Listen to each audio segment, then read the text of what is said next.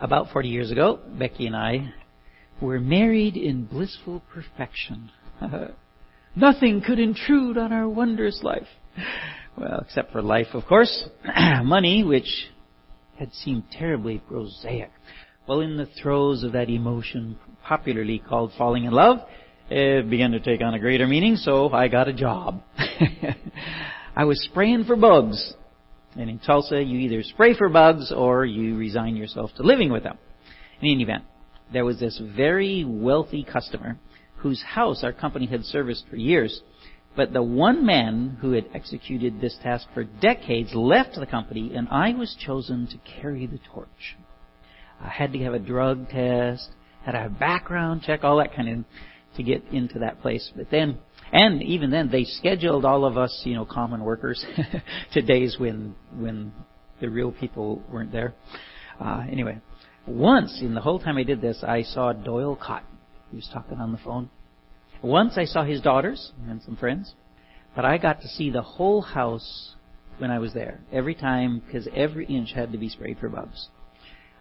You have to understand, this is a place I'd wondered about for years. Well, about a year and a half I'd been down there. And every time I'd drive from my apartment to Becky's house, I'd travel through the richest residential area in Tulsa, and there was this area that was walled off, big walls, brick walls, 1/2 mile square. Right in the middle of the big residential area in Tulsa. At first I saw it, I thought, wow, that's some kind of cool park or something, because you kind of, here and there you could glimpse the trees through it. No, there's a gated entry you had to go through to get to it. And I thought, well, it was a college or some kind of special school. No, it wasn't that. There's no signs to tell you anything like that. So eventually, I get this account, and I found out it belongs to some people. And I'm pretty excited because I get to go spend the entire morning there working in this place.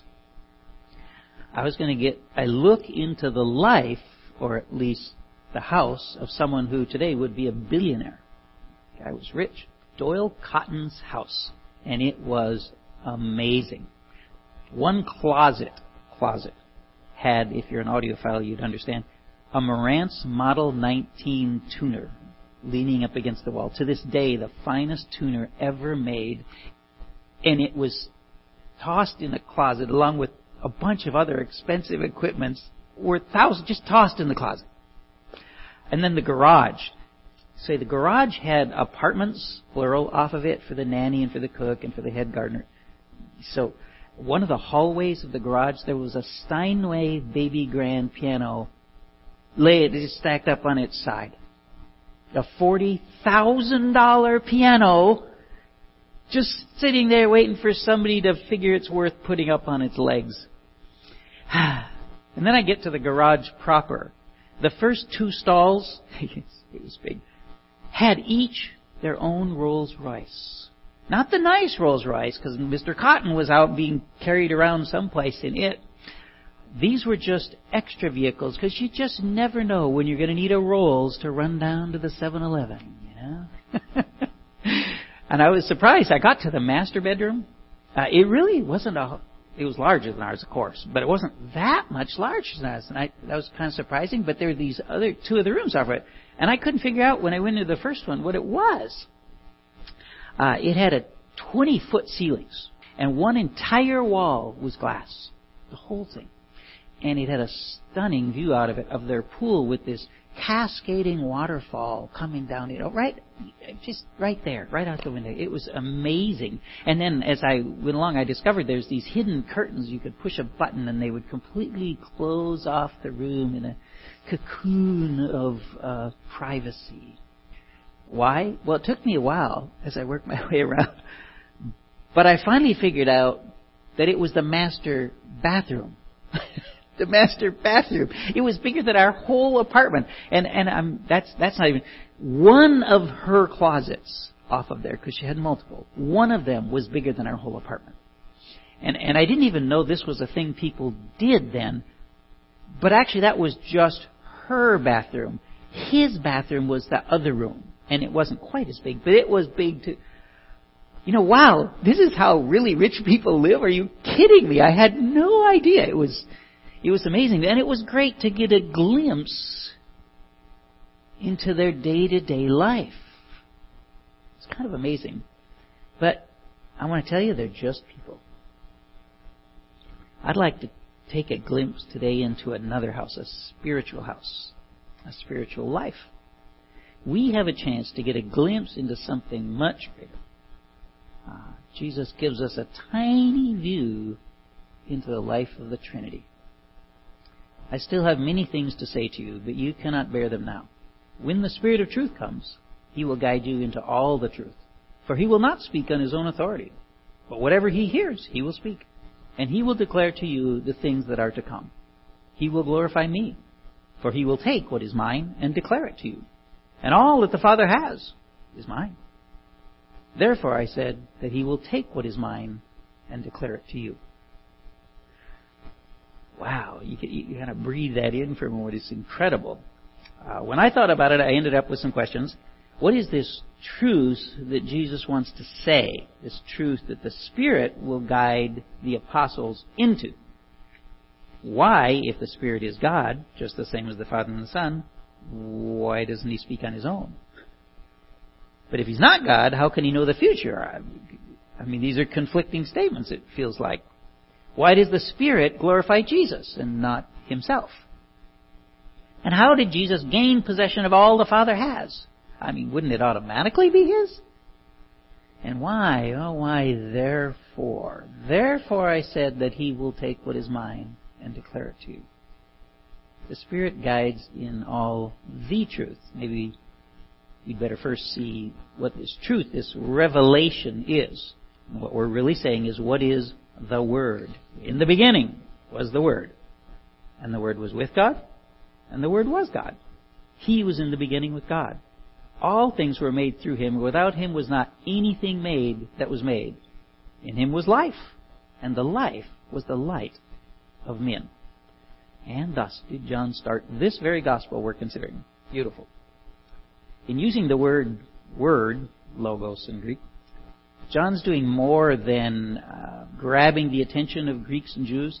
He's making a statement about the nature of Jesus' first advent, the first time the Son came in human form to this earth. In truth, he's speaking of the nature of the person of the Son Himself. The Word brought life and light to men, to people. His very existence is life and light. And the words that He spoke somehow convey this truth to people. But how? Or maybe why? No one has ever seen God. The only God who is at the Father's side, He has made Him known. Here John first states the startling truth of the Trinity. Well, it would have been, to those ancient Jews, it would have been nearly shocking to them. You have God, and you have the only God who is at the Father's side. So the Son is the only God, and He is at the Father's side, and we know that that means they are the same in nature. God fills all things, so in fact, they have the same nature. They are the same. Well, if He's God, then He has to have the same nature as the Father. God is one also. But John is also clearly showing that they are different in person. They are not the same person. They are transcendent one from another, as the saying goes. And yet they are both God. Okay, so the person of the Father and the person of the Son are one and the same God. But then we've got this truth that Jesus told the Jews. Truly, truly, I say to you, the Son can do nothing of His own accord, but only what He sees the Father doing. For whatever the Father does, that the Son does likewise. Now, hold on. Aren't they both God? And hold on again. This sounds familiar. The Son does nothing of His own accord. The Spirit does not speak on His own. And of course, there's even more. Remember what we read at the beginning from chapter 16, that the Spirit will guide them in all truth, but not independently of the Son. The first point is this. Jesus declares the truth. I am the way and the truth and the life. No one comes to the Father except through me. He is the one person of the Trinity who supplies the way for humans to live eternally with God the Father.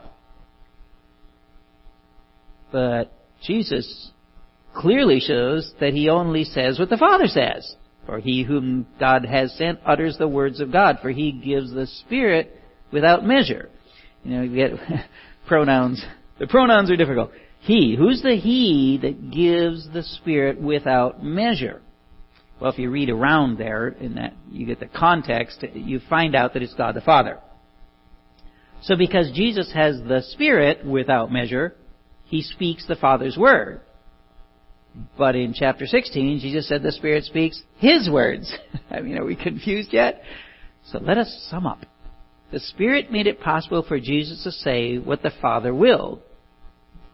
But the Spirit only speaks what Jesus said. Yeah, it's still not clear. And there's even more. So Jesus said to them, truly, truly, I say to you, the Son can do nothing of his own accord, but only what he sees the Father doing. For whatever the Father does, that the Son does likewise. So is the Son dependent on the Father? Could be this is just a statement about the Son and his human nature. Or is this maybe a statement about the nature of the Trinity? Do you not believe, Jesus said, that I am in the Father and the Father is in me? The words that I say to you, I do not speak on my own authority, but the Father who dwells in me does his works. The Father is in me, and I am in the Father. To reverse the phrase, it is bidirectional. You see, it's about their nature, their one nature. The Father and the Son, though two persons, are one in nature. So, of course, they both share the same will. Now, at least in this creation, the will is centered on the Father, just as the Word is centered on the Son. Here's a fun fact. In philosophical or theology is a subset of philosophy. In those terms, this creation is termed economy. This is an economy of time, of working. So the working of God here would be the economic Trinity. So that brings us to a question. Is it always true? Has it always been true? Will it always be true that the Word is centered in the Son? Has the will of God eternally been centered on the Father? And we can say this another way. Why couldn't it be just as easy to have been the Father who added a human nature to his person and came here to die for us? Why couldn't that be? And are even the terms, the names we use, Father, Son, and Holy Spirit, are they actually related to who they are as persons? Or is this just simply a convenient way to explain to us poor ignorant humans something far beyond our comprehension? And the truth is, no one knows. We don't know. We don't know. But we do know that the relationship, the will, the working of the Father and the Son is bidirectional. So it isn't hard to see what Jesus is getting at with what we read to start this discussion. Let's go ahead and read it once more. When the Spirit of truth comes, he will guide you into all the truth. For he will not speak on his own authority, but whatever he hears, he will speak. And he will declare to you the things that are to come. He will glorify me, for he will take what is mine and declare it to you. All that the Father has is mine. Therefore I said to you, he will take what is mine and declare it to you. Jesus is telling the apostles, actually, this is tridirectional. The Holy Spirit shares the same nature as the Son and the Father. And of course, their wills will be the same. This is why Jesus states that the Spirit has future knowledge, things that are to come, he said. It's a clear indication of his divinity. He has omniscience, which includes prescience, the ability to know the future. By the way, this is fun. God even has full middle knowledge. It's a term of theologians and philosophers. God knows everything that would be if. If you had turned left instead of right, God knows everything that would have happened in all the universe, to you and all people, everything. Just that one thing. And understand that he knows that all of that about every person, every place, everything, every event, everything. He knows every if and everywhere everything would go if that if happened. As well as everything that does happen, and as well as everything that could have happened. Wow, His knowledge is overwhelmingly vast. There's no other way to say it. Another important point, look at the first part of Jesus' statements, called verse 13 in our Bibles. When the Spirit of truth comes, He will guide you into all the truth. For He will not speak on His own authority, but whatever He hears, He will speak, and He will declare to you the things that are to come. This places a restriction on new revelation. Well, why is this important? Maybe only to me, because I grew up in a church where people would come up to me and say, the Spirit tells me that you should do whatever. And sometimes it really was, you should buy the Ford, not the Chevy. I kid you not. They're telling me the Spirit of God told them I should buy some car. Or don't go on vacation here. The Spirit is leading me to tell you that it was silly, ridiculous stuff, but sometimes very serious things. So here's my question for anyone who says that kind of thing. Are you saying that the Spirit told you what to tell me just the same as He led John in what to say as he wrote the Gospel? Now, I've never had anyone with the effrontery to say, well, yes, I do. Although I've actually heard of people saying that they heard from God and it's the same as the Bible and you have to do what I say. Well, can the Holy Spirit lead us in the right way to live? Yes, of course. We talked about it, I think it was just last week. He might indeed poke into our brains and get us to live right. That is possible. But it's much more likely that He'll use another member of the family, the body of Christ, to lead us in the right way. That's much more likely. But will the Spirit give one of us the absolute authority of His Word as He did those writing the Bible? No, absolutely not. He won't. That's not going to happen. If anyone tells you He did, run. And yes, that includes the Mormons and the Jehovah's Witnesses and all those groups. Nobody has the authority that they did back then, because the Spirit worked with the apostles in one way and He works with us another. We're going to go back to John Calvin. He was a major player in the Reformation. He said this, "For as soon as the Spirit is severed from Christ's Word, the door is open to all sorts of craziness and impostors. So don't believe anyone who tells you you have to do what they say because the Spirit told them so. They're either crazy or they're an impostor. If it contradicts the Bible, the Spirit is not in it, period. It's not God's Word. But if it's extra to the Bible, it's not in the Bible, but it's not really opposed to it, you're going to have to do your own work and find out if the Spirit is in it." Okay, fine. We'll now return to our previously scheduled sermon. Actually, kind of stick there for a second. We're continuing, but stick there. Remember that Jesus makes continuous use of the Old Testament Scriptures, which were breathed out by the Holy Spirit.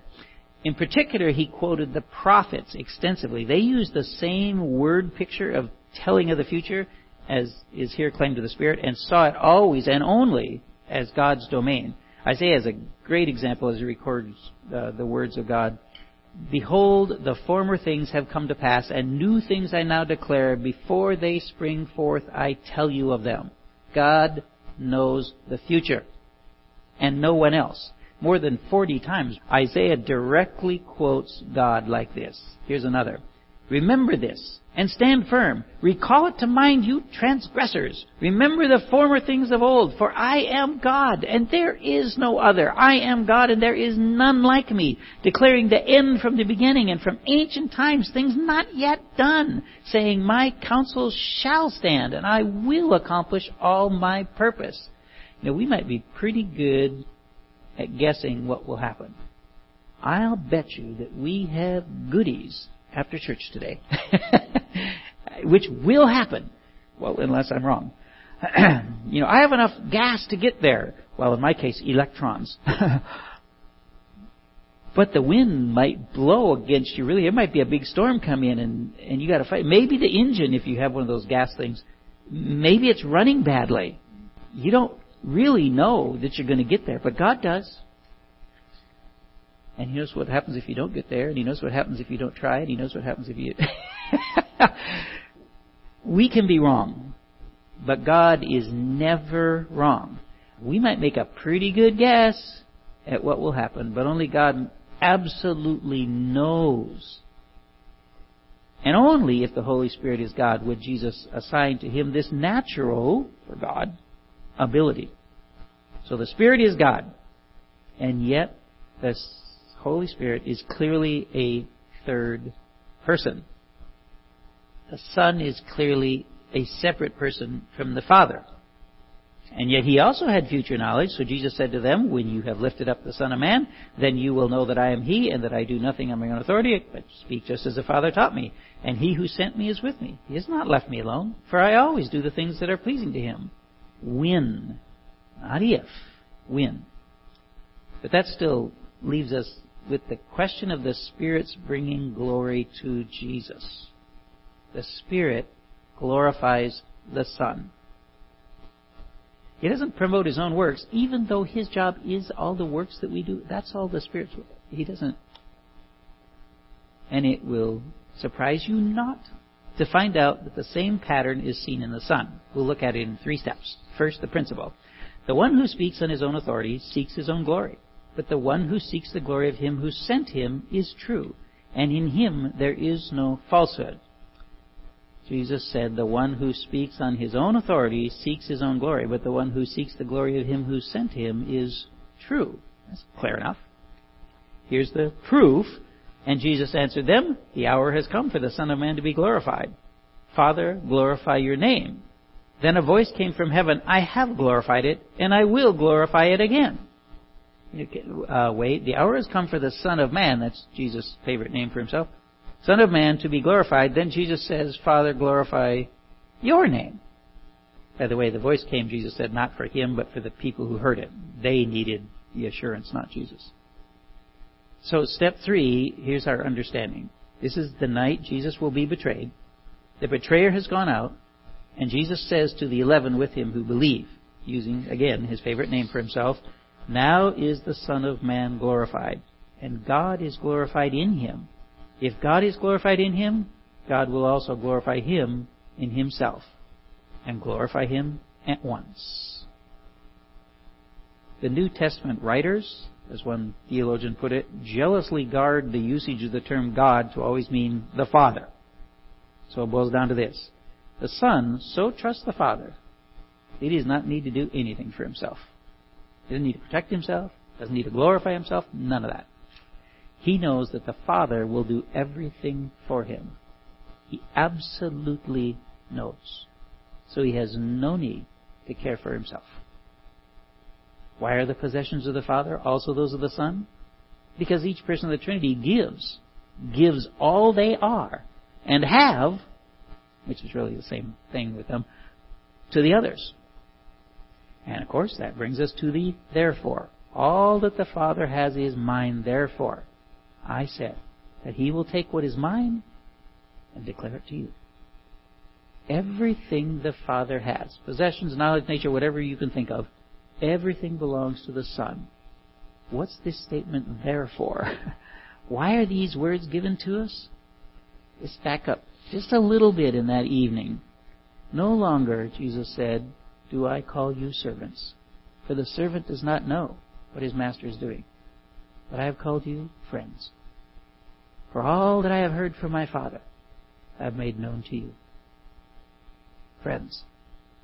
Anybody want to guess how many people are called friends in the Old Testament? 2. 2. Total 2. And one of the references isn't absolutely clear that it means he's his friend, just he deals with him like a friend. So Abraham, who was called a friend of God, and Moses, that God said He talked to as a friend talks face to face. 2 people in all the Old Testament were called friends of God.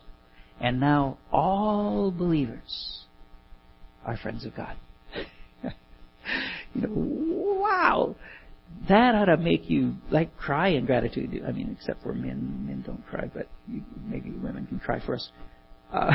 It's not like we deserve this. What's all this there for? Jesus gave us this peek inside the home of the Trinity because that's where our eternal home will be. And I heard a loud voice from the throne saying, "Behold, the dwelling place of God is with man. He will dwell with them, and they will be His people, and God Himself will be with them as their God." I mean, are you excited yet? He will wipe away every tear from their eyes, and death shall be no more. Neither shall there be mourning, nor crying, nor pain any more, for the former things have passed away. I love that they passed away. That's great. But the home of God. God the Father cares for the Spirit and the Son. The Son cares for the Father and the Spirit. The Spirit cares for the Son and the Father. And all three persons of the Trinity will care for us. I mean, we will live in their home. Would you like to live where Doyle Cotton lived? I mean, if he was willing to make a straight trade, his place for yours, his money for yours, would you do it? You know, no tricks, no cheating. Real honest, good, straight. Yeah! Are you kidding me? Would that be okay? Yeah! What if everybody could have a place like Doyle Cotton's? That's nothing.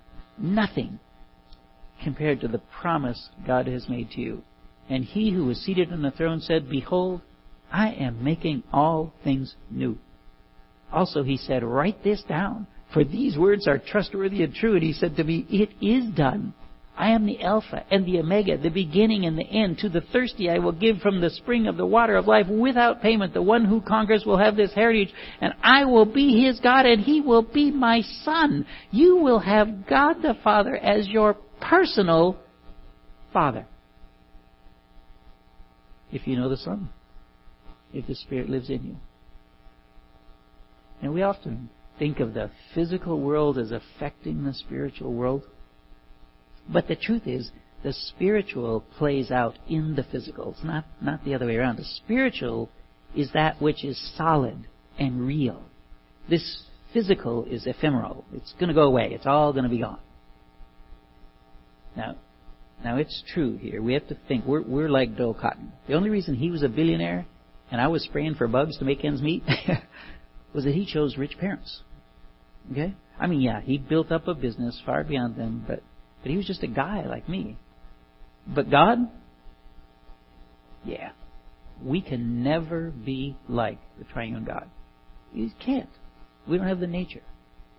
But we can live with Him. How? God, in the person of the Son, did take on a nature like ours, become a real human being.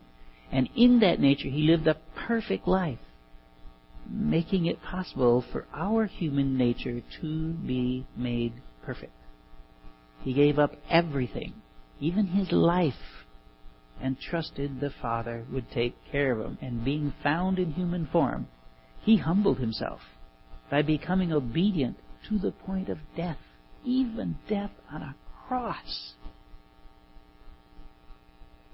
Can we not give all we are and have to Him and trust that He will care for us? It's not like we have that much. I mean, and it's going to shock you. This will really shock you to find out. Do you know Doyle Cotton never came to my place? Never came to my place. He never came in there and lived with me so that I could learn to live like Him. Never did it. But Jesus, He never even tried to speak His own mind, but He just always used the words of the Father. And can we be satisfied with His words alone? He never looked for praise, glory for Himself, but waded through some deep trials for the Father and the Spirit to bring Him glory. Do we always have to seek our own glory? Is that a guy question? I don't know, maybe it is. Could we not trust Him to care for us also in this? Can He take better care of us than we can take care of ourselves? And can He not give us greater praise than we could give ourselves? It's a strange truth that while Jesus was man on earth, He was at that same time God in heaven. As my friend and professor Dr. Jack Wilsey said, while He was in human form dying on the cross, the Son was in divine form holding the fibers of the cross together. Wow. I mean, how can you not be in wonder at the glory, the amazement of all of this? Doesn't that make you want to follow Him in every way you can? I'd like to give you one more picture of God the Son in human form. It's not mine. This description was inspired by the Holy Spirit and given to us through the Apostle Paul. Listen. He is the image of the invisible God, the firstborn of all creation. For by Him all things were created, in heaven or on earth, visible or invisible. Whether thrones or dominions or rulers or authorities, all things were created through Him and for Him. And He is before all things, and in Him all things hold together. And He is the head of the body, the church. He is the beginning, the firstborn from the dead, that in everything He might be preeminent. For in Him all the fullness of God was pleased to dwell, and through Him to reconcile to Himself all things, whether on earth or in heaven, making peace by the blood of His cross. Why did Jesus give us this peek inside the life of the Trinity? So that we could be like Him as He was in human form, so that we can be like He is now in human form. And all that we can absorb of who He is as a person is expressed in that human nature. We see the invisible attributes of God in Him.